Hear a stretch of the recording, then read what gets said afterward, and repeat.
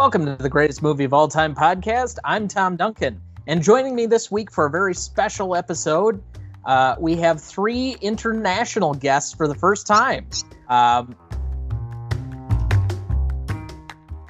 So just to introduce them, one is my foreign uncle, my mother's host brother when she was in Germany in, 83, 84? And his two best friends. Something. Okay. All right. But you guys want to individually introduce yourselves? Yes. My name is Alex. It's great to be here. Great to follow the episode and to be a host of it. Looking forward to have some nice things to say about one of my favorite movies. Excellent. This is Thomas. I'm a friend of Alex since we met in a jogging group. And we figured out while talking over all this jogging time, we kept on talking more and more about the movies and TV shows in the old times and figured out that we are almost the same age and that we have pretty much the same thinking about all the old movies. And we love the same movies. And we know the same jingles. Yes, we do. So that was pretty much. We sing them during our runs. We sing the singers in once and let the other one guess what it is. So that figured out to be pretty funny. Okay, excellent. So and our third guest. Yes, this is Eva. I'm the wife of Thomas and a friend of Alex and Michi. My wife? Yes, Alex's wife. Yes, I would say I'm a child from the 80s, 90s, so I love all the 80s stuff, and I love the films, the music, and I love Back to the Future, especially the first episode, so I'd love to watch the movies again. And we all love to talk about it. Yeah. Especially which is with great you, for a podcast. Especially with you. So, where are you guys coming from? From a small town in western Germany. Yes. Called MG Action Town, Mönchengladbach. Famous Mönchengladbach. Yeah, known from its famous soccer club Borussia Mönchengladbach. Who did have a significant win over the weekend, I will add. No. Oh, we had. Oh, yes, we had. Yeah, yesterday we like won 4-1. Yes, against Union Berlin. Oh, okay. Yeah, Pretty so good we're because- back on the third position in the Champions first League. division. Champions League, not Yeah. Premier League. First division, and hope we will have a place in Champions League next year. Still? All right. Yeah, Perfect. those games without any watchers. Yeah. All right. So, you guys ready to talk Back to the Future? Yes, we are. Absolutely. Absolutely. All right. So, we will cut it there. All right. So, the first thing we do on every podcast is, what is your relationship to this movie? So, which of you would like to start? Yes, I watched it in the Mosque, of course. All things I learned in the 80s, I learned from my brother, Matthias. He's 3 years older. So everything he brought home, he showed me. So it's the movies, it's Back to the Future, it's whatever, It's the music he listened to, I listened to. The games he played, I listened to it. That's how I got into the 80s. Okay. And we still love the movies. We got all the DVD special versions. I guess we have 3 DVD boxes. The last one had 2 more minutes of special features, and we, of course, need to have it. Yeah, and we love to talk about it. Next one. Okay. Who's up? Alex, you're a much bigger fan than I am, seems like. because I don't have any DVD box of this or VHR or VCR. Yeah, I'm a TV child. In the 80s, TV on, there you go. Whatever it is. Something. It was not so much because we already had three Programs, programs. but there was pay TV, so that much more, but you have to pay for it. Ah, okay. My parents were poor. We had no pay TV. We had No, no pay we TV didn't either. have it. Never pay TV. And whatever comes, you watch it. It's Star Wars A-Team, of course, famous, very famous. David Hasselhoff, Knight Oh Rider, yes, and so of on. course. And that starts kind One of computer, one with- man, Car. one car. with a car. And here are the most famous cars of the 80s, which is, of course, the Knight Industries 2000 and the DeLorean from Doc Emmett Brown. DCM 12. This movie was one of many, many movies I have watched in the 80s, and there were so many I have forgotten already. And this one is one of the few ones Unforgettable. unforgettable, and that's something we talked about before. This is a movie when it comes in, when it gets cast, when you see it in TV, you just browsing through the channels and you see it, you just stay with it. No matter if you're in the beginning or in the end, you can stay with it. You can watch it all time again. And when you have watched it half year ago and you jump on it, you keep going watching it because this is just you can watch all the time.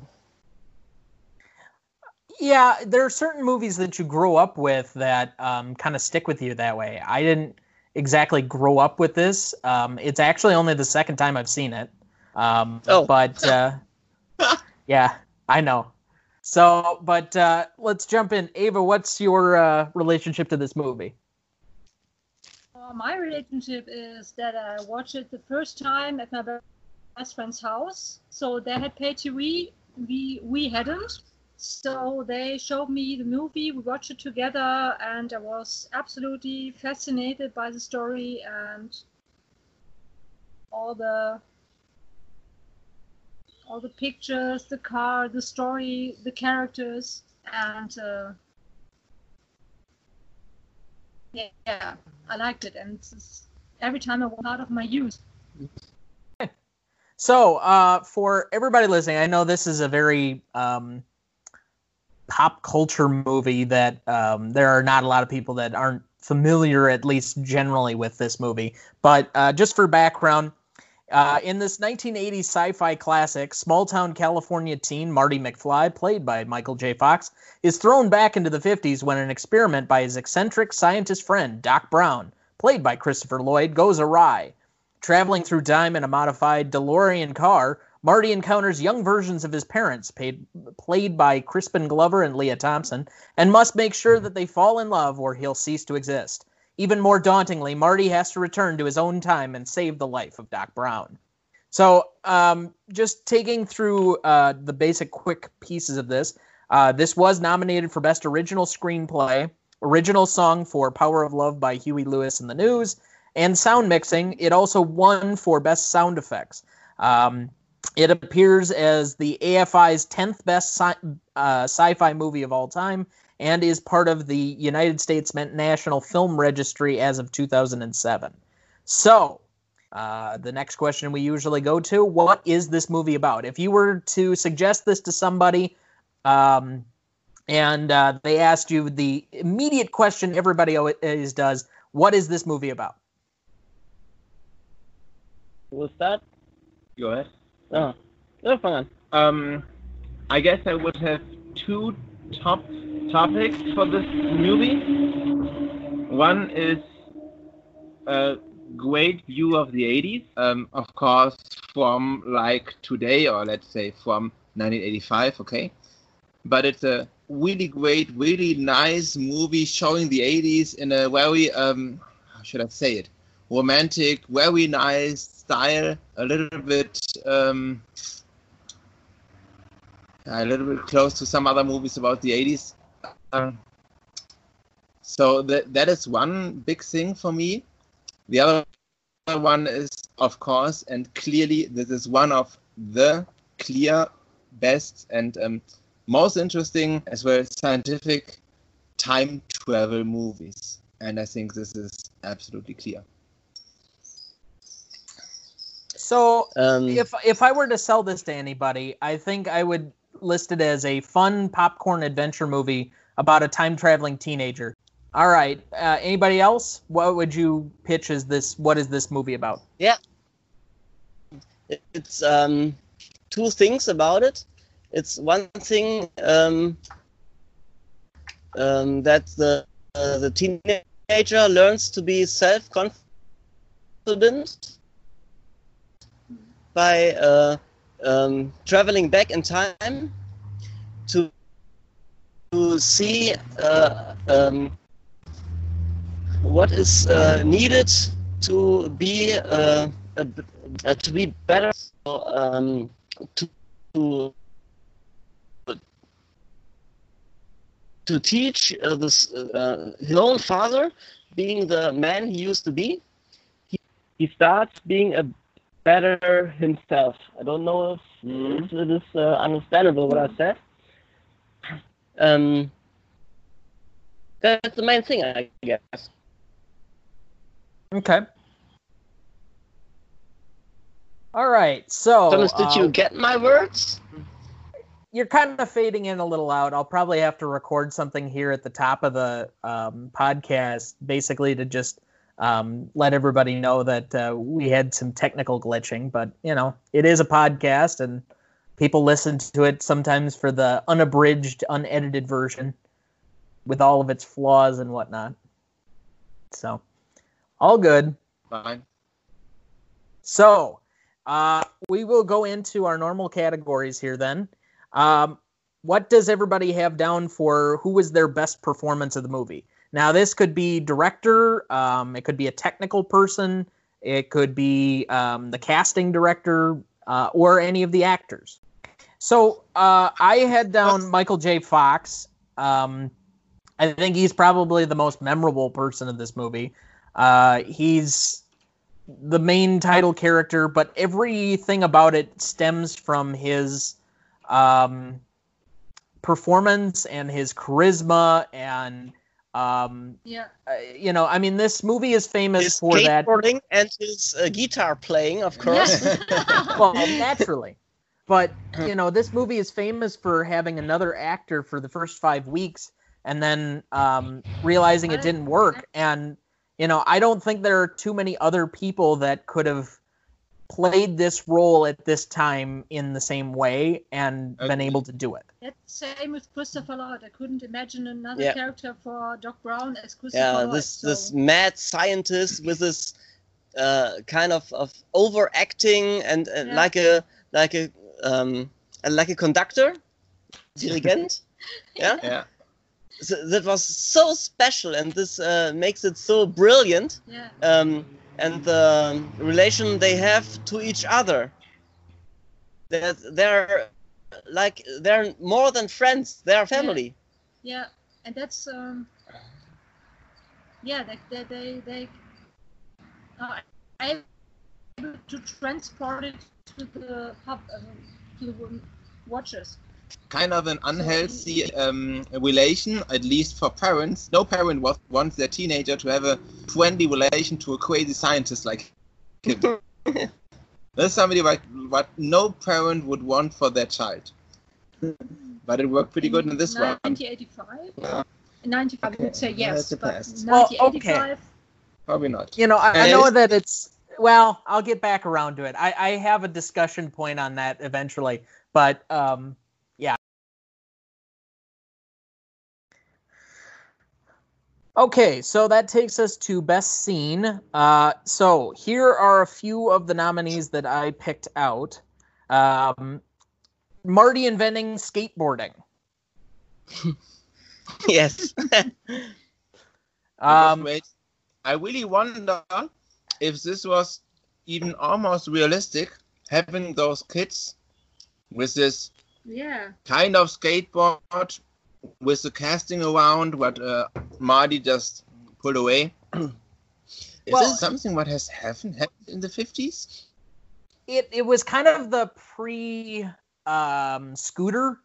if you know what that means. Are you familiar? Okay, yeah. So they kind of had a scooter, and he broke the front part off and then just used it as a skateboard. So I think that is accurate to at least small town American like transportation or whatever for small kids. Not in the same way. Most kids were using bicycles. Let's be honest. But they cleverly put. What was that? Yes, Michael J. Fox had to do a little video clip for Australian audience that it's dangerous to behind a car. Oh yeah, okay. It really happened. Maybe I can find the clip warning, on. Yeah, it's like a warning clip. That reminds me on the. I did that. I used my skateboard and used it behind a bike, a bicycle. Mm-hmm. It worked great. Many people did it. Yeah, it all works great until it happens. Turns to an accident. This reminds me, when you say Australia, this reminds me to dumb ways to die. That's what exactly what I wanted to ask you. Because this was as well in the Australian clip from the Australian Public Transfer, I don't know what, agency or company.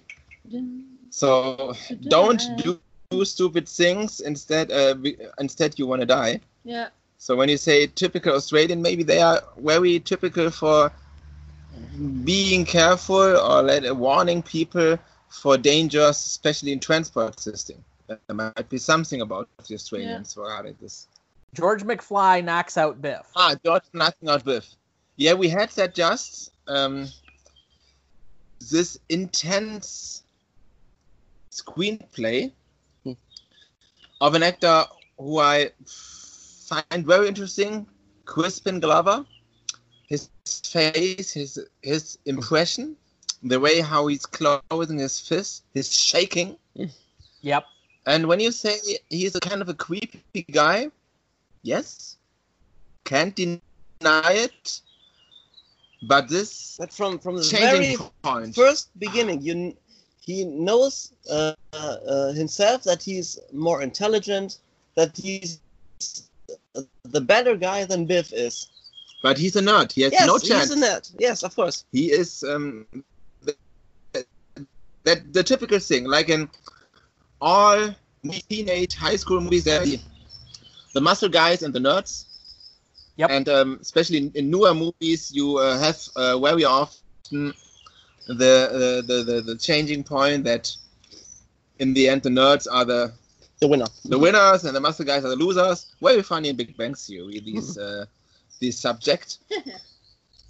And here it's a classic when the nerd turns to the winner, like Can't Buy Me Love and so many other teeny movies. Yeah, I think it was a recurring theme throughout the 80s that you had this kind of dynamic where absolutely. Yeah, I mean, Revenge of the Nerds. It was one of the best scene of this turning point, nerd into, let's say, winner. One of the best scenes of the 80s movies at all, where you see this changing. So I do believe that, I don't know if this is the best scene, but it might be the most pivotal to the whole plot of the movie. This is kind of that whole turning point. Even though Marty is still disappearing until George kind of gets the courage to kiss Lorraine, it's still the one part that they've been building towards the entire movie, where actually, George... What you're just referring to is, when you ask me, the most useless scene of the movie. Because that is what I really dislike. George hit down Biff and became kind of the winner, which is all good, fine. This is beautiful for a movie like this. But why it was necessary to put that scene in? Yeah. When the second guy, creepy, useless guy was taking away his girl, and he was like turning around and going away like he's usually doing, but then just appearing. I mean, it was, of course, to make Marty almost falling down, losing his hand, and so on. But this was just a happening thing. It was not because of George. It was for Marty. This scene was in only for Marty to make this more into. But George, it was that was unnecessary. They should have done it differently. Do you know what I mean? No, I would tend to agree that this whole part of the plot is more unnecessary, because even from the first moment that Biff appears and he's kind of giving George a hard time when they're adults yet, before Marty ever goes back in time, the whole arc of the movie is building towards him finally standing up for himself, taking on the guy that's picked on him, and then having the confidence to win the girl. So to have that, be undone almost by something else and have this extra added part of it. Yes, I know it gets us to the whole Michael J. Fox kind of getting confidence in himself by being able to, play the guitar and do that whole scene. And that is fun. It does kind of give you an underwhelming moment where they come back in and kind of cut that scene at the knees a little bit. All right, so next scene I had as a nominee, the clock tower sequence. What? What?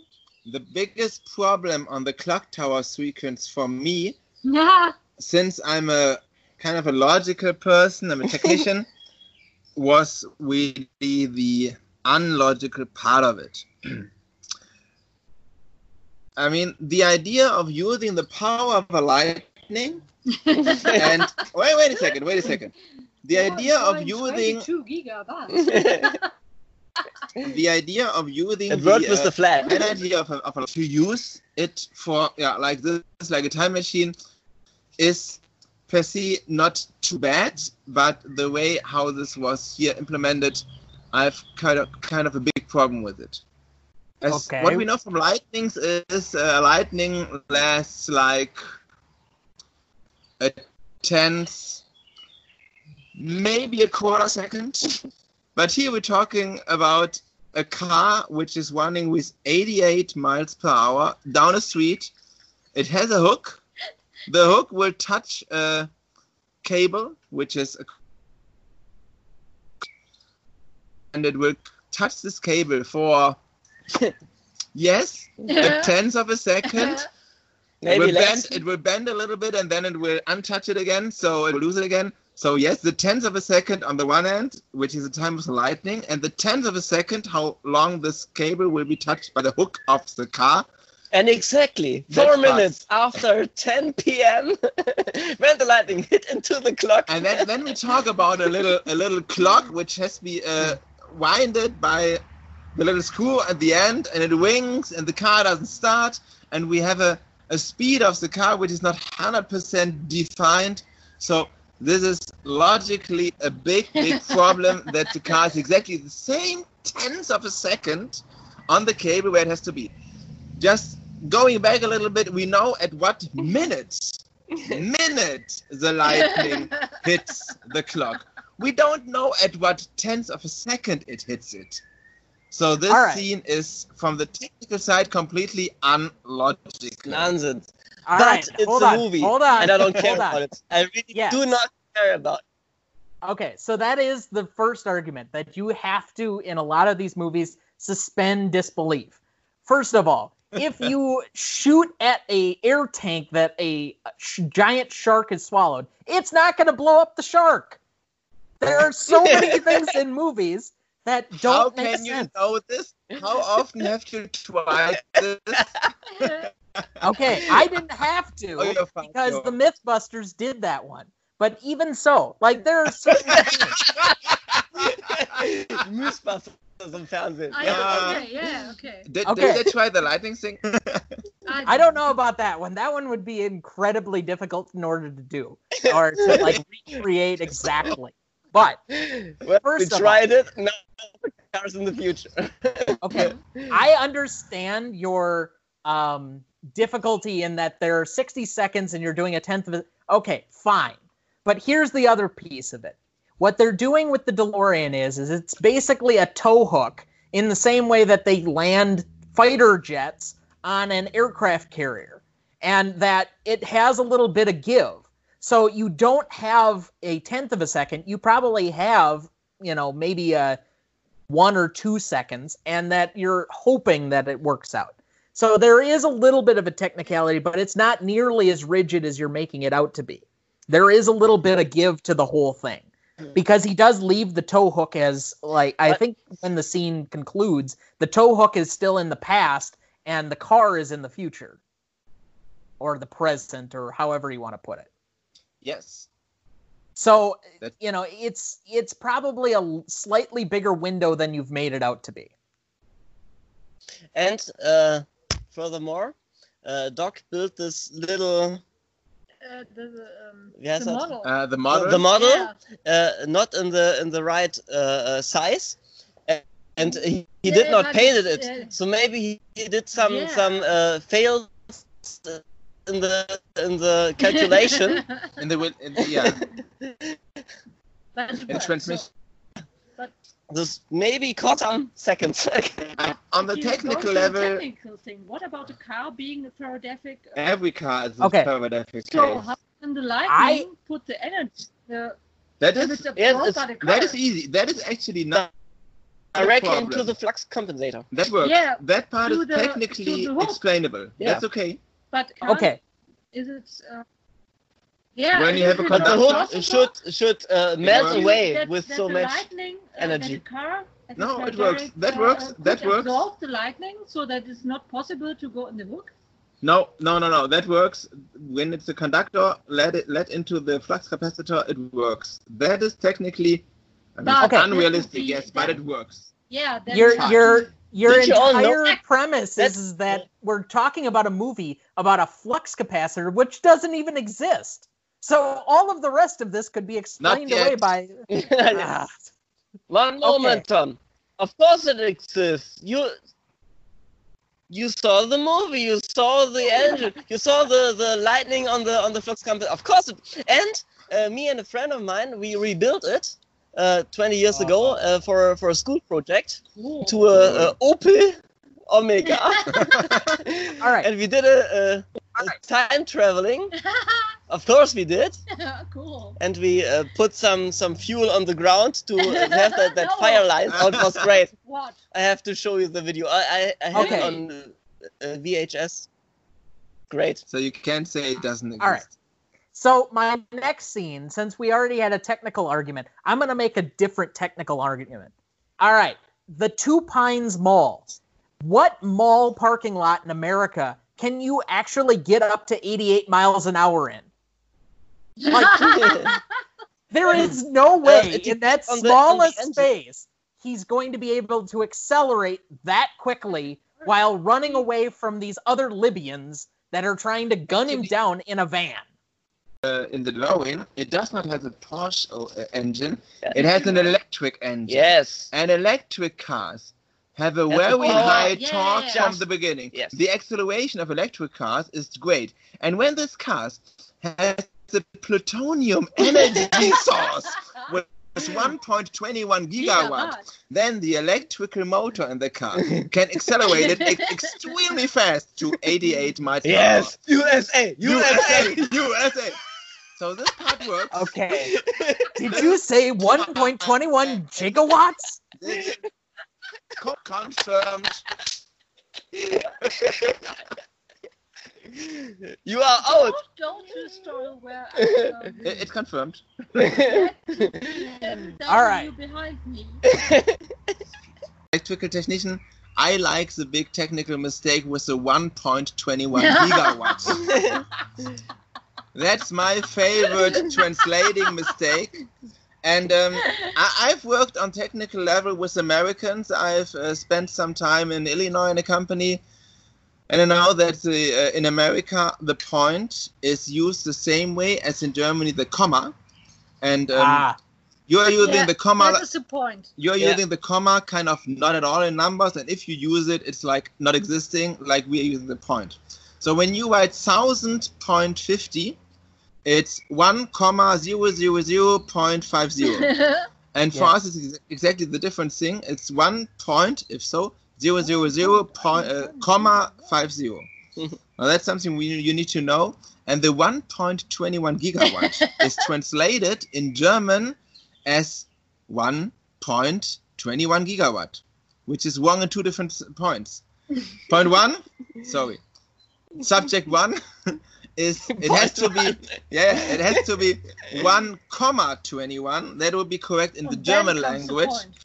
And the second mistake, you would not say 1 comma 21.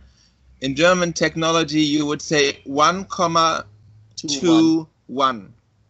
After the comma, say the separate numbers. Yeah. So that hit me in the beginning, and I was always technical. And the scientist would never mix that up. I thought it was like some very special science, rocket science, super high special thing. We had no clue about it, but in the end, it was just this freaking mistake. So I have a solution for the you. movie Quickly. Do you know with Tom Selleck? yeah, Quickly. Quickly, the Australian. Yeah, in Germany it's called Quickly the Australian, and it's the only guy which is not an Australian. Yeah. Typical German mistake. In fact, he isn't. Yeah, he's the einzige, der es nicht ist. Yeah. But my So Stupid. I have a solution for you. Oh, yeah, Watch all American movies in English. Takes care of all of it. Sure, that helps. I agree. But there's one problem with this. We are Germans. We are lazy. Well, welcome to being an American. I like the scene where Doc Brown is after the car has disappeared and the 2 fire stripes are, and he realizes that his plan worked, and he's dancing in the streets and shouting out, and then he goes home and like everything is gone for him. This is Until the third movie. And he doesn't look different from the 1955 to 85. 30 years, and he a bit. So do not look different. Just from the clothes, but nothing more. Just dancing in the All right. That was a good shot. Good shot. Yeah. It was very nice seeing him so happy dancing. Yeah. Okay. So, what of these is your favorite scene then? Okay. Most favorite scene? You Each mentioned scene that shows the DeLorean, because some years ago I had the opportunity to drive that car, and it was, for me, I can't explain that. It was like a dream. It's not just a car. It's not just like a nice car, a nice looking car. For me, the DeLorean always will be the time machine. Always. It's right. It would be the equivalent of me getting to hold a lightsaber. From Knight Rider. Always be the kid. So every black Pontiac Trans Am is kit, so and every DeLorean was, is a time machine. Yeah. We went to a bachelor party and we had a very nice dinner in some kind of a diner. American style diner. 50, 60 location, like a with a school bus where they served in the diner. Yeah, it was a big school bus. Yeah, right. And the very special thing was, by chance, not planned, there was a DeLorean meeting. In Germany. We got out after the dinner to go on partying, and we went out, and there were standing 5, 6, 7 DeLoreans. And then we watching around the corner, there were more DeLoreans. In the end, we counted them down to 32. I don't know. But, 32 so DeLoreans. And at least 5 of them had flux capacitors in it. Not kidding. So working ones, of course. So cool. It was just a problem with the plutonium. Yeah. But you but in 85 you can get it in each corner drugstore, of course. In 55. 55 it's much more heavier to get to it. The couple even had the chance to make pictures in it. Yeah. So that was completely by chance, not planned, and there were 32 DeLoreans. And everywhere in the world you can drive with a DeLorean all people get out their smartphones, make picture of it. Yeah. It's just So they go, such a special car. So You can have great. a Humvee, you can have a Porsche, you can have a Lamborghini. Whatever you Nobody. want, a nobody 55 gives you so Ferrari, much but the attention. DeLorean is the one, Oh, always. Yeah. I agree. Well, I mean, it's not only that car is no longer made, that company no longer exists. It was the American Motor Company where my great uncles used to work, and even that doesn't exist because there used to be a plant not too far from me. So, all right. I would choose the DeLorean if I had a chance between a Ferrari and a DeLorean. I would take the DeLorean. Yes, Definitely. yes. A Trans Am, a black Trans Am and a DeLorean. Oh, come on. Not such an easy choice. Black Trans Am, which is making... Some years I already had the chance to drive Kit, and the owner told me kids are getting weird now because one said, "Oh look, that's Batmobile." Okay, that's pretty bad. Mm. Turn it on. Pretty bad. That, oh. Well, especially because there are like 7 different versions of the Batmobile now. Huh? Sorry. There are like 7 different versions of the Batmobile by this point. I mean, thought you have the 7. there's the Tim Burton one, there's the Michael Schumacher one, there's the Christopher Nolan one, there's going to be the Matt Reeves one, there was the 1967 or 60s Adam West version. Yes.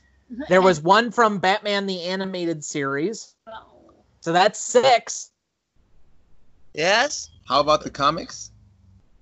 The comics have had different versions appear multiple times.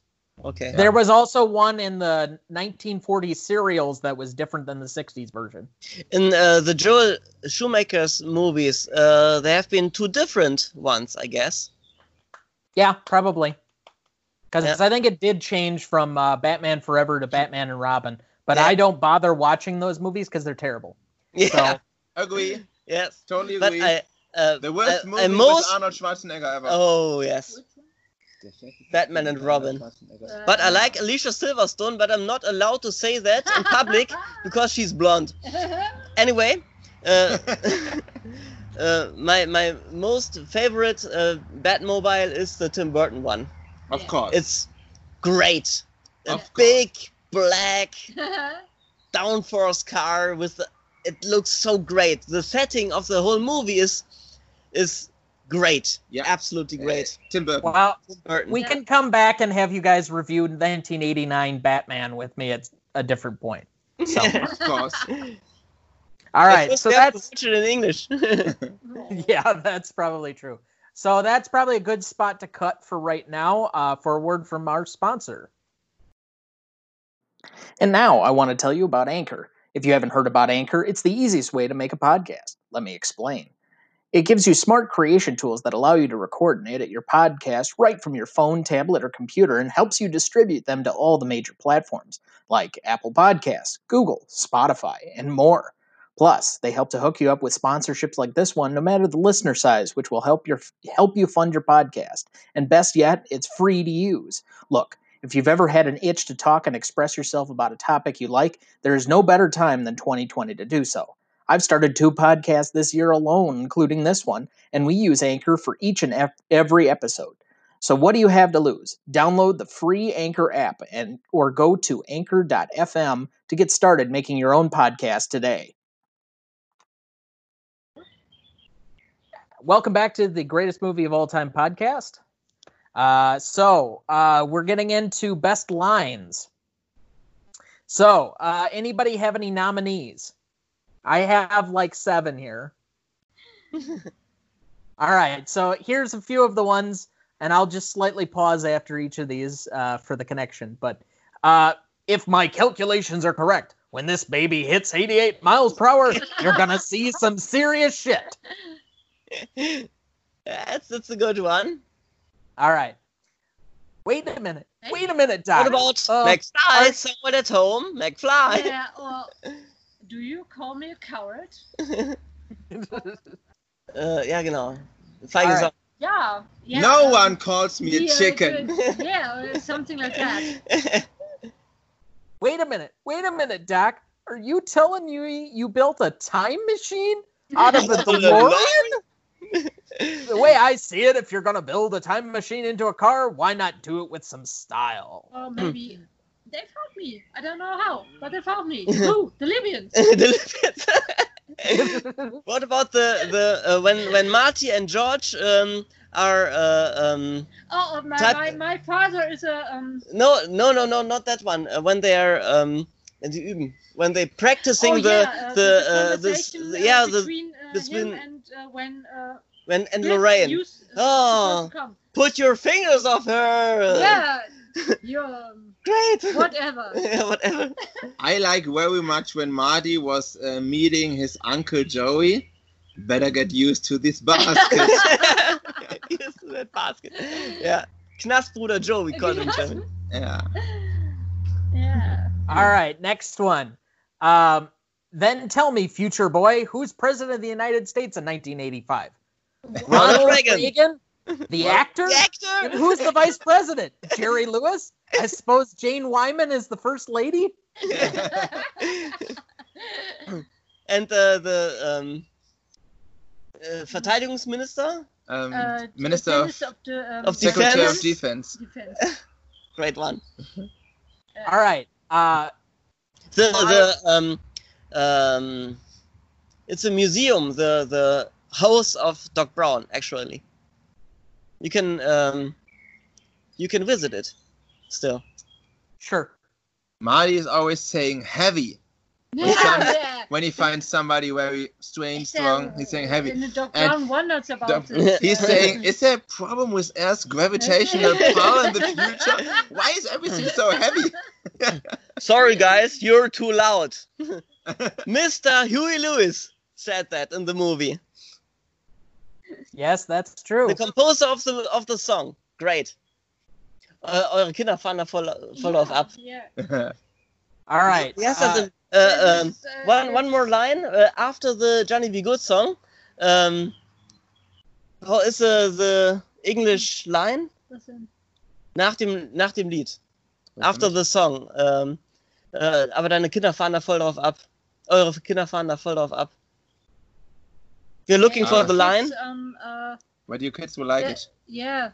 But you may not be. Yeah, that is something like you may not be ready for it, but your kids will like it. After he performed the song Johnny Be Good, and he gets over it a little bit crazy. Yeah. We don't know what it was in English, but this was a very good one. Yeah. All right. Next one I had. Hey Doc, you'd better back up. We don't have enough road to get to 88. Yes. Roads. Where we're going, we don't need roads. Great one. Wie wär's mit einer Spazierfahrt, Mister? Yeah, that's pretty good. Romantic. All right. Also, my nominee for funniest line, Calvin. Why do you keep calling me Calvin? That's your name, isn't it? Calvin Klein. It's written all over your underwear.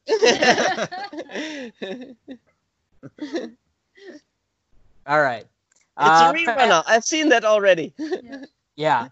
Last one I had. What if I send it in and they don't like it? What if they say I'm no good? What if they say, get out of here, kid, you got no future? I mean, I just don't think I can take that kind of rejection. Jesus, I'm starting to sound like my old man. Did you ever do so? I like very much when in the end... You're a slacker! You're a slacker! Yeah. Your dad was a slacker too! Doc Brown was shot, and he just stand up and Marty was asking him, what about all this talk about screwing up future events? This space-time continuum? And Doc answers, well, I figured, what the hell? Your future hasn't been written yet. No one's has. Your future is what you make it. So make it a good one. This is pretty deep. I think this is the essence of the film. Yeah. So. And it was the kind of the end of the film, of the third movie, right? So the future is what you make of it. Yeah.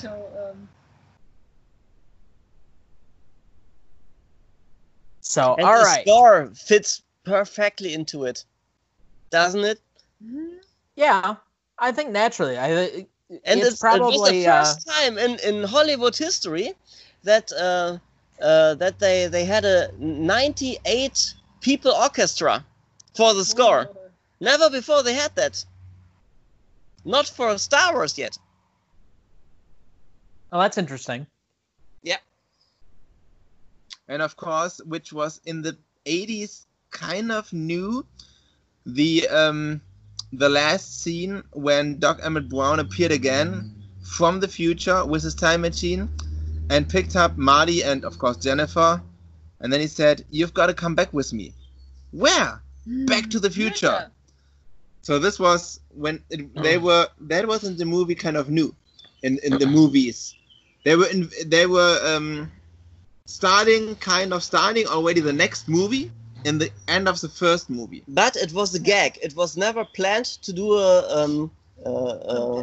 It was not a sequel. Yeah, yes, it was just a gag. But it was greatly made. Yeah, of course it was. And it was in 1985 a great special effect.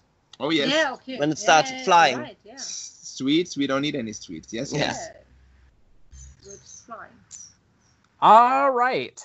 So that takes us to the all-important piece of doing the podcast and where this is going to fit in eventually on the list of our greatest movies of all time.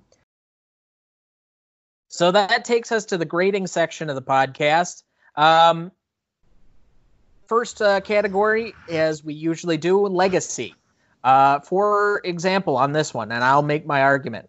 This is, if you ask anybody to make a list of, quintessential or top movies of the 80s, this is going to be in just about everybody's top 10. To understand the culture, to understand the time period of what it was like. This movie has had legs. It's been seen by, most people. I don't know if it's in the same category with kids of the modern age. So anybody under about 15, I don't know if this resonates in the same way. But this is a movie that is pretty high up on a legacy score as far as a favorite of Hollywood, still comes around, still talked about. So I graded it out as a 9.5 out of 10. Anybody else? I would do it a 10. Because if you're talking about the 80s, you always talk about Back to the Future. Yeah. The only reason I wouldn't put it as a straight 10 is, how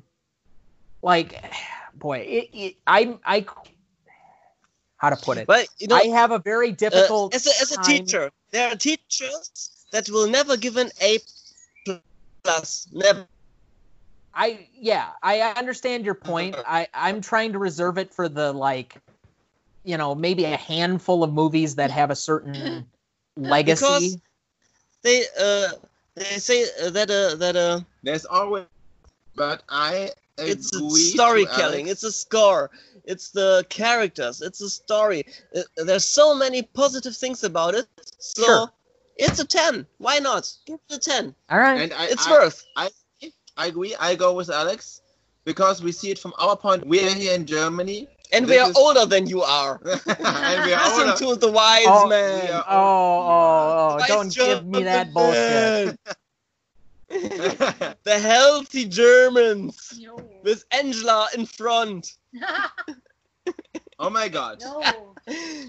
Okay, that was the She wise. disappeared somehow. That was the wise German. But I agree with Alex because here, you must see that we here in Germany don't see every movie that you see, and the 50s and in USA we only know from some movie. And one of the movies which shows us the 50s in USA, or maybe should say the movie which shows us the 50 in the USA, is Back to the Future. There might be few others, but not very many. So yes, I give it a 10. All right. Eva, something to say? Just agree? I would like to agree. I give it 9 to 10. because I like the playing of some kind of role models of this time, referring to the 50s as referring to the 80s. So they are playing with the prejudices of this time. So as Marty appearing with this red vest on, and he's asked if he's wearing a life vest, and playing some kind, showing with the the 50s styles, like we think the 50s were in America. So when you ask me, the biggest this showing of these two periods of time, I like it. The two biggest movies talking about the 50s, and actually we have in both movies kind of a time shift, is of course Back to the Future, and the next one is Pleasantville. Oh yes. Oh yeah, that's great. Pleasantville. So, but Pleasantville only shows the Tobey Maguire. the TV TV version of the 50s, not the 50s. Yes. Back to the Future shows the 50s. The TV version of the 50s, which how you know it in so many old TV shows, is something what we don't know at all. In Germany, TV version of the 50s in the United States, we don't have any examples. Sometimes when you just drive down the road, there are so many little cities, little towns. They still look like the 50s or 60s in the US. We don't have that in Germany. Yeah. So you have another eye on it, of course. A different point of view. Yeah, when we go in the point. The old stuff, we might see some little traces from, maybe not medieval times, but from maybe 100 years ago, and old little things. We see, of course, traces from the medieval times, but as well more than traces, bigger things from like 100 years ago. But this big thing, kind of big thing, what are the 50s in the United States? This is something what we are kind of missing this way, specifically regarding how it was in the United States. It was for us a much different time, of course, because the 50s was for us a time of starving and so on. Nobody loves to talk about this. The 50s? This was just short about after the World War II. This was also the time of beginning the so-called late 50s. Late 50s was the Wirtschaftswunder. The starting to travel to Italy. Industry going up and so on because of the help of the British, American, English to build up a wall against UdSSR. That was beginning of the 60s. That was all political made in Germany, so not normally grown. So, if it was you different for us. Normal, it's quite the same. So, women stays at home, men goes to work. Okay, that's the same. So if you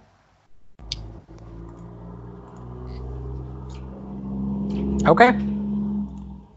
All right. Impact, significance. Probably one of the biggest movies of the 80s, and if not the biggest, as far as pop culture. There are probably a couple of others that you would nominate, Ghostbusters, Ferris Bueller, Top Gun, that are going to be easily in that Star list. Wars. Well, it depends on which one, because the original Star Wars is 77, but Empire is 80. Now, I've maintained that the most important sequel ever made is The Empire Strikes Back, because it really established franchise films where, modern films, especially with how Hollywood is going right now, you have Netflix and some of these small independent studios, but the big studios right now, all they're focusing on is building franchise movies. So they make one movie so that they can make 4 movies. Whether that's the Avengers or Batman. Easy earning money. Well, it's an established thing that they can make sure that if they're going to spend a lot of money, they're going to get a rate of return on. So there are not a lot of properties where you're going to go to that. But this is kind of that second wave where you still don't have the same level of franchises, but this is kind of that next step of different movies where you had multiple ones. This comes before, not before the original Terminator, but before Terminator 2 had happened, because there was a significant gap between Terminator 1, Terminator 2. This happens before the Jurassic Park movies. This happens before the Batman movies. The only one I would say that's in that original Star Wars category is that you'd had multiple Superman movies at this point that had turned into a franchise, so that might be the one. But this is that next wave of where you start to see certain franchises picking up. So the other thing, and I've mentioned it multiple times, is that this is the first significant time travel movie, and still has, any other movie that's going to use time travel as a significant plot device. This is what they build it on. Or, even though Avengers kind of uses their own version of certain things with time travel and doesn't obey many of the rules, they still address it because this movie has drilled into the heads of so many people what time travel is and the rules for time travel, and the butterfly effect of one little thing here then affects something over here, and et cetera, et cetera. So but now you're talking about not only one movie, but you're talking about the complete series. When Doc Brown was explaining this to Marty in the second movie, this is what you're taking into account, right? Well, I mean, you take some of that is still played out by this original piece, because everything he's doing in the past still affects his present, or what will be his present.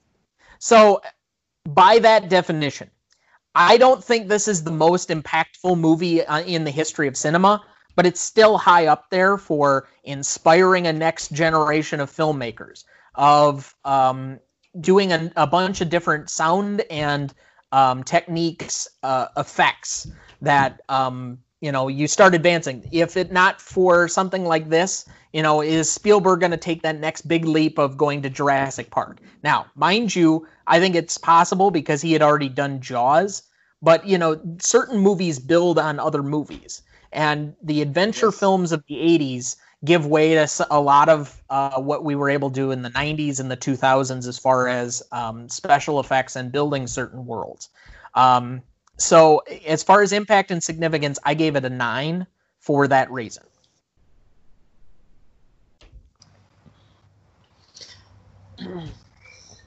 I'm not sure how to comment this, really. Well, I always try and look in a bigger picture kind of view. This is significant, but is it the most significant of movies? It's not just, where this movie grades out, but you have to think of it in context of movies as a whole, because the whole show is trying to be built around finding the greatest movie of all time. And this can be one of them, but, where does it stack up on that list? And that's where we're trying to go. When we're talking about time travel movies, I think, yes, this is very important. Yeah.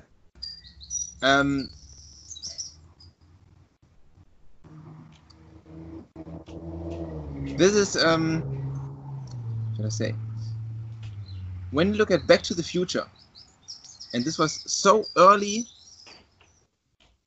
showing such a, how should I say, scientific way of time traveling, with so much input, so much technical input, technical explanation, showing a real theory of time traveling. There are many theories of time traveling. Talk to the guys of Big Bang Theory, then you get many of them. Different dimensions, same dimensions, timelines, and so on. It's all very interesting if you are into sci-fi. So many movies, so many systems have picked it up, taken this theory of time travel as they have in Back to the Future, or taking different theories of time travel. And I think when we're talking about time travel on the screen, then there are two names which are really big, which is one, Back to the Future. Yeah, that's the first benchmark. Absolutely. Benchmark. I agree. And the second one, not far away time-wise, is when you ask me Back to the Back with Sam Beckett. Yeah, Quantum Leap. Quantum Leap. But it's not a cinema, it's a TV series. It's a TV show. Yeah. Quantum Leap. Thank you. Sam Beckett sent himself. Do you know it? Dean Stockwell? I've heard of it. I don't think I've ever watched it. Quantum Leap. This is this? Quantum Leap. Quantum Yeah, Leap. he's Okay. traveling between his own lifetime. Okay. It was a great show. I loved it in the early Really good. 90s. Dean Stockwell. Dean Stockwell, yeah. So this is. And he always had to repair things that happened wrong in the past to make it better for the future. Correct in the past. This is a little bit strange and different, but regarding Back to the Future and Quantum League, these are really the things which started to bringing us TV sitter guys into the question of time traveling. And after that, all the others came, like Terminator and so on. Sure. So, yeah. You gave it a 9. I agree. Okay. What are the other thoughts here? Movies, where the second movie is better than the first one. Back to the Future is not part of that. No. Terminator is. Terminator is, and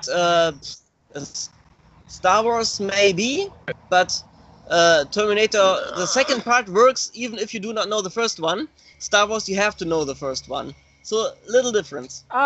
Maybe. I think you could possibly watch Empire and it works, although you don't have the same relationship to the characters. When you're young, you see lightsabers. Okay, they can tell you the most bullshit. They have lightsabers ready. What worked was and cute little Ewoks. Return of the Jedi, which was the first Star Wars movie I saw ever. The third, that works great because I had the Ewoks and I had Carrie Fisher in the not so much dress. No. So that works very good for me. That was my I'm not first allowed Star to Wars talk movie. about this. She's not blonde. No. You can She's talk not about blonde, it. but She's not blonde. anyway, And she's dead. yeah. Who? Anyway, Unfortunately. we could talk about Heather Thomas. Oh, yeah, okay. We are hitting different subjects here. All right. So, but what do the other two have for scores? Or are we okay with it just being a 9? Repeat this, please. So what do the other two have down for scores, or are we okay with this just being a 9? Yeah, 9.5. Okay, so we have another one in there. Because it's a movie that touched me in my early life, and I will never forget it. And if you think about movies where you can follow every word, not every line, every word by word, and you enjoy Me and Star Wars. looking it again and again and again and again, and after looking it again and again, you start watching it in English, and you see some more details, and you love it. You love it again and again and again. There are not many movies that can do that with you. Sure. And that's because this half point is it worth. Movies which are setting kind of a base for so many other movies. And in the newer time, there's only one movie which is doing this. Not as strong as Back to the Future, but as well doing it, which is Matrix. Matrix Part 1. Part 1, of course. Which was Only part bringing one. the base on only a technical level. For movies even like Shrek. Yeah. Just on a technical level. But Back to the Scary movie. Scary movie, yes, of course. But Back to the Future was doing this on a serious, technical way, in a way which And it's I haven't seen absolutely before. entertaining. It's perfectly entertaining. So easy. It is. When you go to cinema, you want to be entertained, and it absolutely entertains you from the first until the last second. True. Agree. All right. So, Johnny, so what do we have down for novelty, or do you need me to explain that one? Oh yeah, the novelty definitely. We are not talking about we are not talking about 2 and 3. We are only talking about 1. So we're not Correct. talking about hoverboard, right? No. Correct. When you look back in time, of course, the skateboard, but this Yeah. kind of doesn't work because it's going back, right? Mhm. Then we have, of course, the time machine Yeah. on the technical level. So, we have science fiction movies before this. We've seen different plays on the subjects. We've seen romantic movies. I think it's building on a lot of these levels, but there are not many movies that combined all of these elements and did it in a way that seemed successful. I mean, you had comedic science fiction movies that worked well in the 80s. Ghostbusters is in there. That was ultimately successful in a similar way. But I think the novel parts of this movie are the way it uses time travel successfully, and maybe some of the technical effects.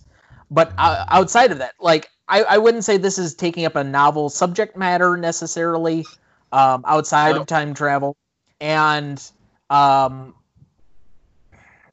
I can't think of too many other pieces. So I gave it an 8.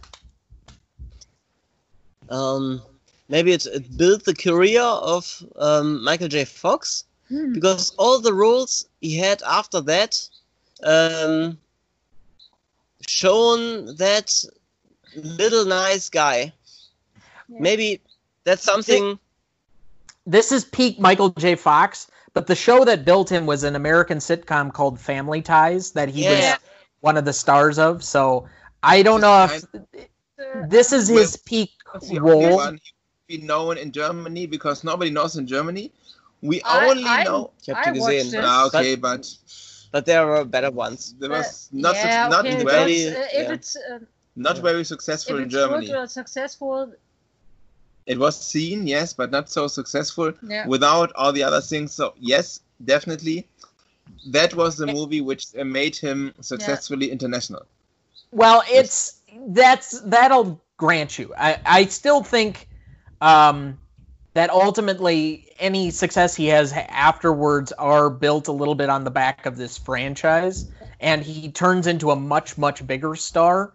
But I don't think that it built his brand by itself, at least for the American audience. And during the 80s, up until maybe about 2005, movies were not made for an international audience. They were made for American audiences, and then hoped that it would translate elsewhere. Whereas currently, like if you're hoping to open a movie and have it be ultimately successful, you want to have the Chinese market, the European market, and the American market, and have them all simultaneously do well. Part of the reason that the recent Star Wars movies weren't as big as some others, or even like the Avengers movies, is they don't play well in Europe and China because they don't have the same connection sometimes that American audiences do, because it's an older franchise. The Avengers franchise is such a more modern franchise that all of these audiences have grown up with it. But at the time, you're not building upon that. So Michael J. Fox is built on possibly one of the 3 biggest shows of the 80s at the time. It was probably between The Cosby Show, Family Ties, and Cheers during the 80s for an American television audience, and he was a part of one of them. But this movie took him from being, a star of a TV show to being a movie star. And so that does build something, but I don't know if that fits into novelty necessarily. Okay. So then we agree to 8. Okay. We do. Yep. All right. 8's all around, so we can do that. All right. Classicness. I'm sure this is probably one of the more difficult categories to explain. So I think rewatchability is self-explanatory, and you guys are probably going to grade this out much higher because you watched this movie a lot more than I have. So I already mentioned to you the George McFly spying on someone. That does not age well in a Me Too environment. No. Probably Them not. stripping his pants off and him sleeping in his underwear, also kind of weird. The use of the DeLorean, I know it's classic, but the fact that AMC as a as a brand, even let alone the car itself, doesn't exist. There are elements of that don't necessarily fit 35 years later. So I think it ages, but there are certain elements of it that don't, I can't give it a full 10. So I went with 7.5. I can probably be convinced up to an 8 because this is somewhat of a period movie.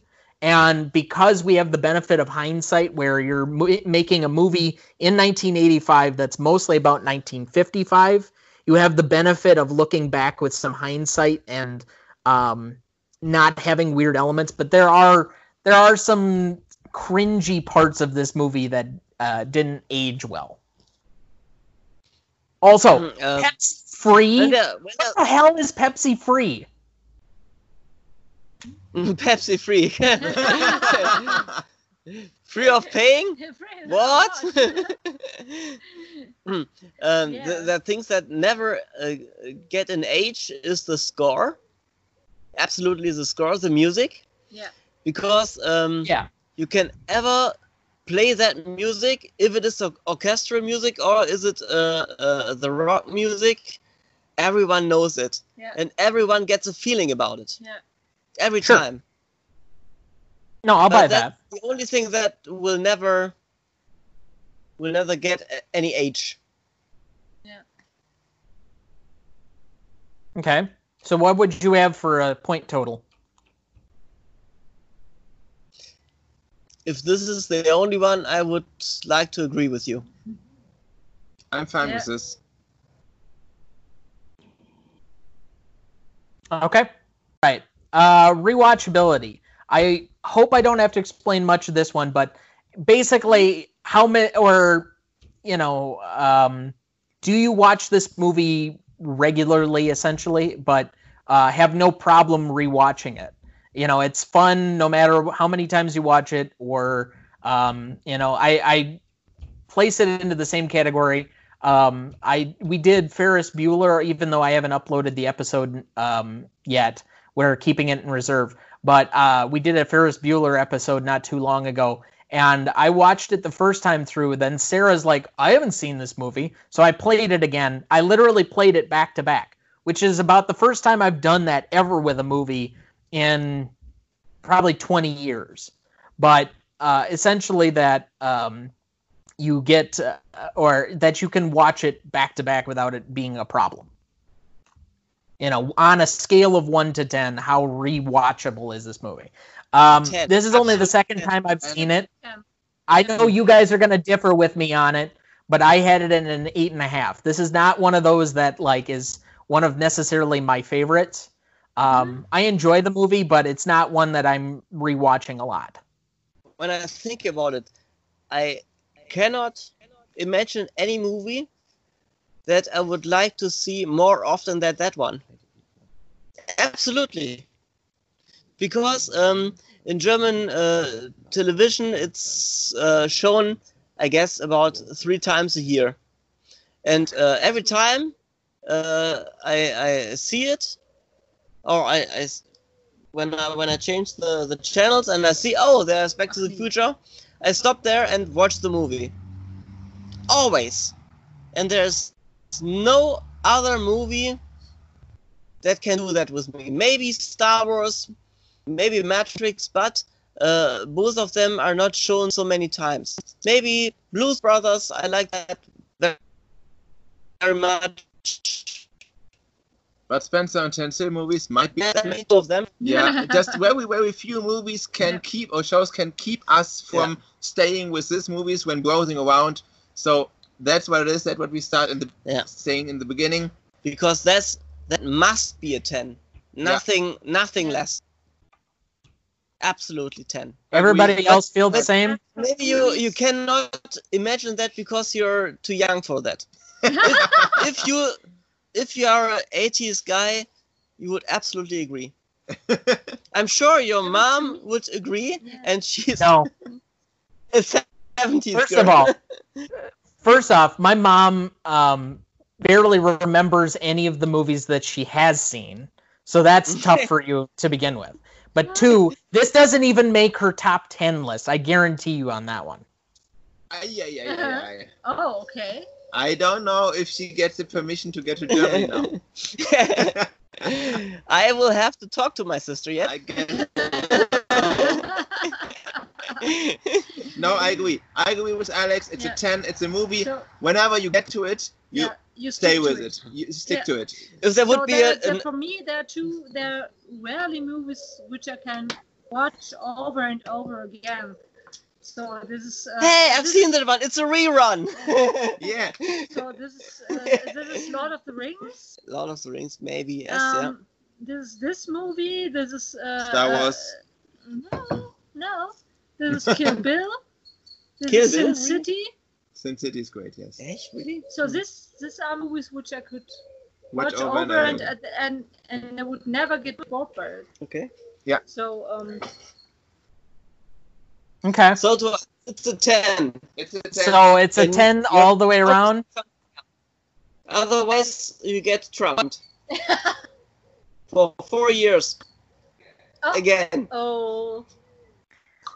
Okay, yeah, that's not happening, but... Was der jetzt hin? Okay. All right, so let me just add this up with a 9.4 audience score and all of our other ones. So let me just recap. Legacy, 9.75 is the average. Then we had 9.17 for impact significance. We have an 8 all around for novelty. We had a 7.5 for classicness. We had a 9.625 on rewatchability and a 9.4 audience score for a grand total of 53.45, which puts it at the number 1 on the list. Hey! USA! USA! That doesn't even make sense. Doesn't matter. Dude, doesn't matter. USA. All right, so first question. Why did the Libyans need to kill Doc Brown? Why wouldn't they, kidnap him and force him to make the bomb? That doesn't make sense. It just never will make sense to me. I don't understand the question. The Libyans, warum wollten die eine Bombe bauen? Yeah, why do Libyans want to make a bomb? Because 9/11 can happen every year. Well, Because they're the terrorists. Libyans, That's the reason. okay, the Libyans at the time were part of the under Gaddafi were kind of similar to Iraq, under Hussein or Iran. They were part of the producers need some enemies, and they put something out. Sounds. No, that's not a problem. That's pretty easy. When you say the Libyans. No, I don't care about the Libyans. My question is why did they kill Doc Brown instead of kidnapping him and forcing him to make the bomb? The whole point is they steal the plutonium for him to make a dirty bomb to use on the United States. And when he doesn't make it, they come after him with guns and shoot him instead of trying to recover plutonium or trying to kidnap him or any of the other things. It's a weird part of the plot that, given modern cinema, doesn't really fit. And they have a VW, a Volkswagen. Well, okay, but at the time, that was still at least a more notable car. I mean, they have started I thought they started making those again. It is not. It does make sense. Think of the Libyans at Muslimic terrorists. So far, so good. So these guys went to Doc Brown and paid him a lot of money and gave him plutonium to build a bomb for them, a dirty bomb. He didn't do it. He screwed them. So far, so good. After a certain time, they found out that they were screwed by him. So they might be those. I mean, they are Muslimic terrorists. So they are blinded, strange, extremistic guys. So what happened to them? They have been screwed by somebody. What do you do with when you have been screwed by somebody? You take revenge. If you are so blinded in your mind, you don't think clearly. You just go for revenge. There you go. So you have to kill him. That does not make no sense. I'm sorry. I'll accept that as an explanation, but it doesn't. It's just not going to make sense to me. It's not. But all right. Next question. What does George McFly do as an occupation? What's his job? He's a pupil. No, the older one. He's an author. No. Well, but that's his first book. As Bill does.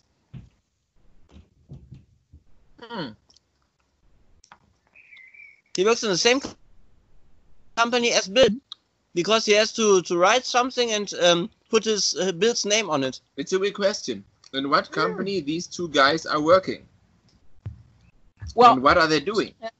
Exactly.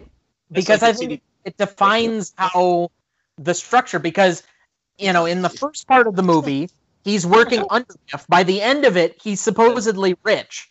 So by not knowing what he does for a living, they've changed Biff's job completely.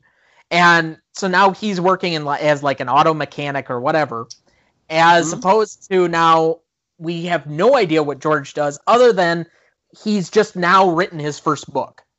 Or at least that's what we're supposed to believe.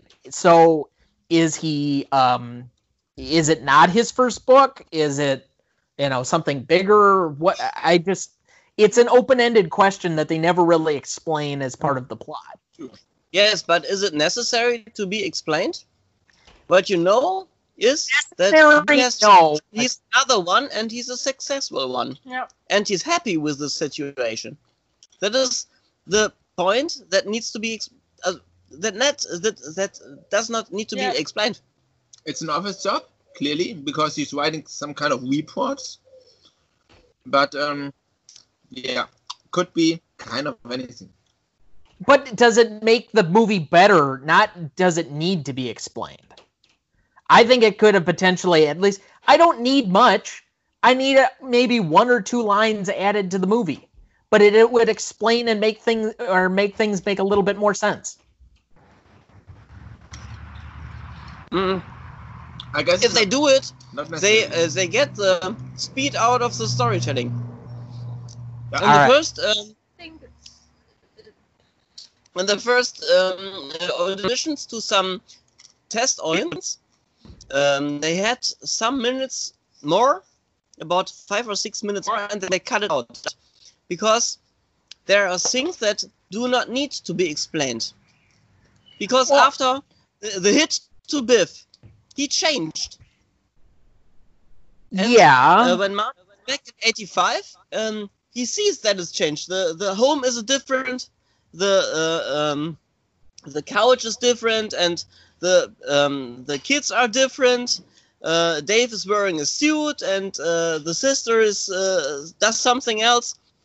Everything have changed, and do you really need that fucking line just to be explained something? Dude, really? You said the F word. Okay. Oh, sorry. Cut it out. Fuck. No. Sorry. Fuck. First off, we don't need to cut that out because I swear all the time on this fucking podcast. So just relax. But anyway, the point being, again, it doesn't need to be there, but it makes it better because there's parts of this as far as the plot. It's not like where we're trying to get overly technical like we did with the car and the lightning strike and all of that whole sequence because you suspend disbelief. But this is the difference between having a tight plot line that makes sense. Essentially, we've solved one problem and created another. We solved that now George is successful, but we don't know why he's successful. Other than, he's been able to gain some level of confidence. He got self-confidence, and that's enough. Okay, so if you automatically no, we are gonna be rich. This not watching. This is San Francisco. You know that? This is inside. Do you know that? Oh, we have to talk that line because Thomas has to hear it.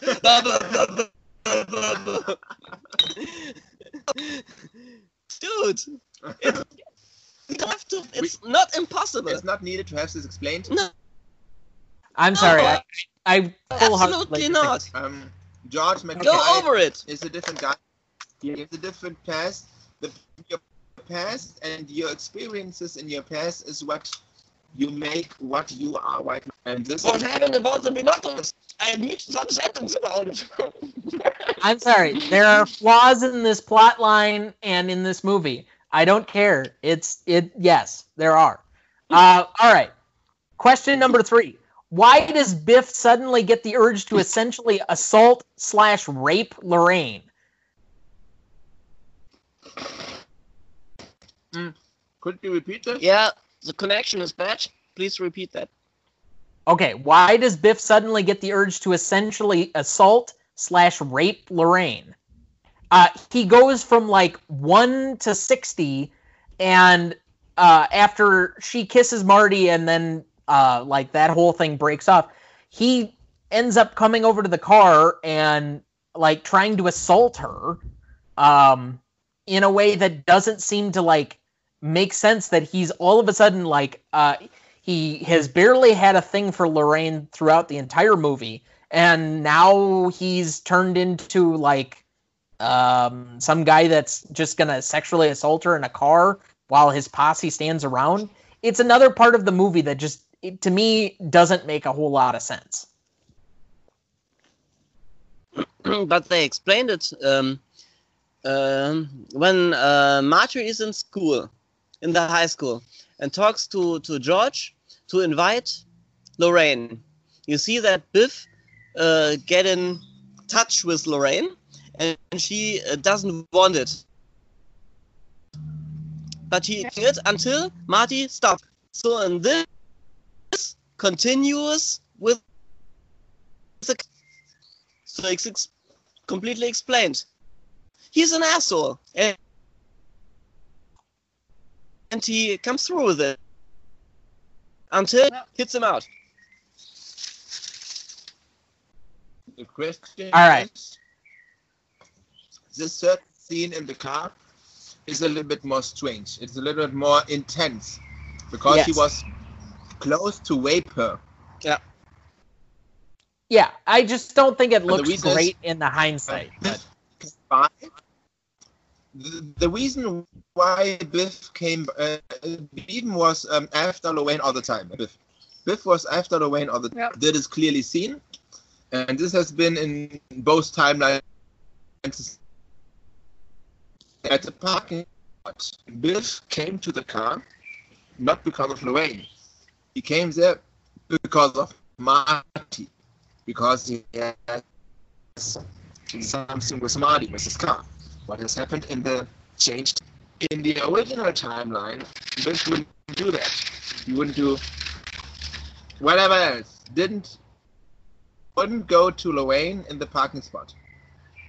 So that is a difference. That is a change, and this is why in the original timeline, Biff hadn't assaulted Lorraine.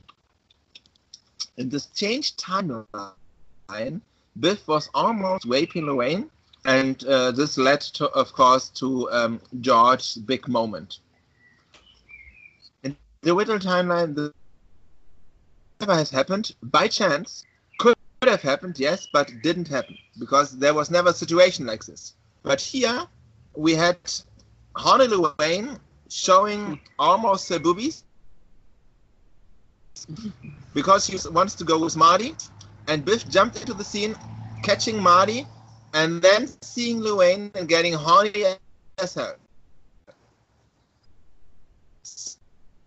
So this situation that didn't happen in the original timeline, just in the new timeline. So it's a little strange, a little weird, but not unrealistic. Okay, I see the point. I just, it's something that doesn't age well for me. All right, now my final and biggest discussion question. You just didn't. Once again, network problems. Okay. Can you hear me now? It's a little breaking. Waking up. It's like a stop motion. Stop motion. Stop motion, not hearing. We see. Okay. Well, I mean, I wasn't now talking. You're dancing on the movie scene. All right, so can you understand me now? Yeah. Sounds good. All right, so final question. Why wouldn't Marty's parents remember him in the future? Good. They do. Question. Because No! Do they not? They don't They remember do. him as the guy they met. I know the Twitter thing with the other actor. It's explained. It's completely explained. Of No, course, it's not. remember, because they give And you cut out. Marty. Connection. Are you back? Yes. Okay. They remember. And Lorraine says that. Oh, Marty, it's a very nice name. And to their third child, they give them they remember. Of course they do. They remember a guy, but they won't remember that this was their son. Yeah. And there are no photographs. Try to remember people you met in school 20 years ago. Do you know all exact detail of how they are looking or all the names? You do not. I do not. Okay, I don't remember names. I am terrible with names. But I remember the face of every person I've met in my when life. she fell in love, name, give her some same name. Yep. So this thing, it's not a story. It's completely clear. No, it is not. I disagree. It doesn't make so much sense because he was such an important guy. She fell in love with him. She almost Bingo. go with him like hell. So she would. When she was fucking several times. Yeah. Yeah. But And she would remember him. She was because afflicted. they realized that it doesn't fit between each other. Yeah. So Maybe she forgot it. maybe it's he turned out like a very, very good friend, which helped them to come together, which is part Maybe. of their story coming together. So I think the real reason why they don't realize that it's their own son is the following reason. It was not written in the script. That's exactly right. It is the biggest plot hole of this entire movie. the guy that is part of the story of how you met and how you fell in love and is significant to all of the stuff that came after it. You remember his name, but you don't remember him? Really? It's one thing to say that you don't remember peripheral people or the guy who sat to my left in, freshman English. But it's another thing entirely to say that the guy who played a significant role in how the outcome of my life was, and I don't remember him. It's just not possible. It's just not. I agree. I do not.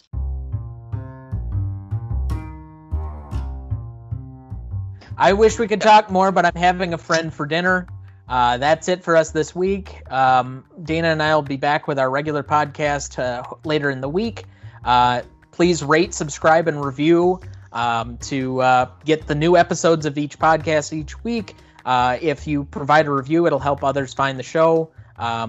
If you would like to be a guest host on the show, let us know at either tj3.duncan@gmail.com or contact us via the website that we usually provide in the show notes. Until next week, thanks everybody and have a great one.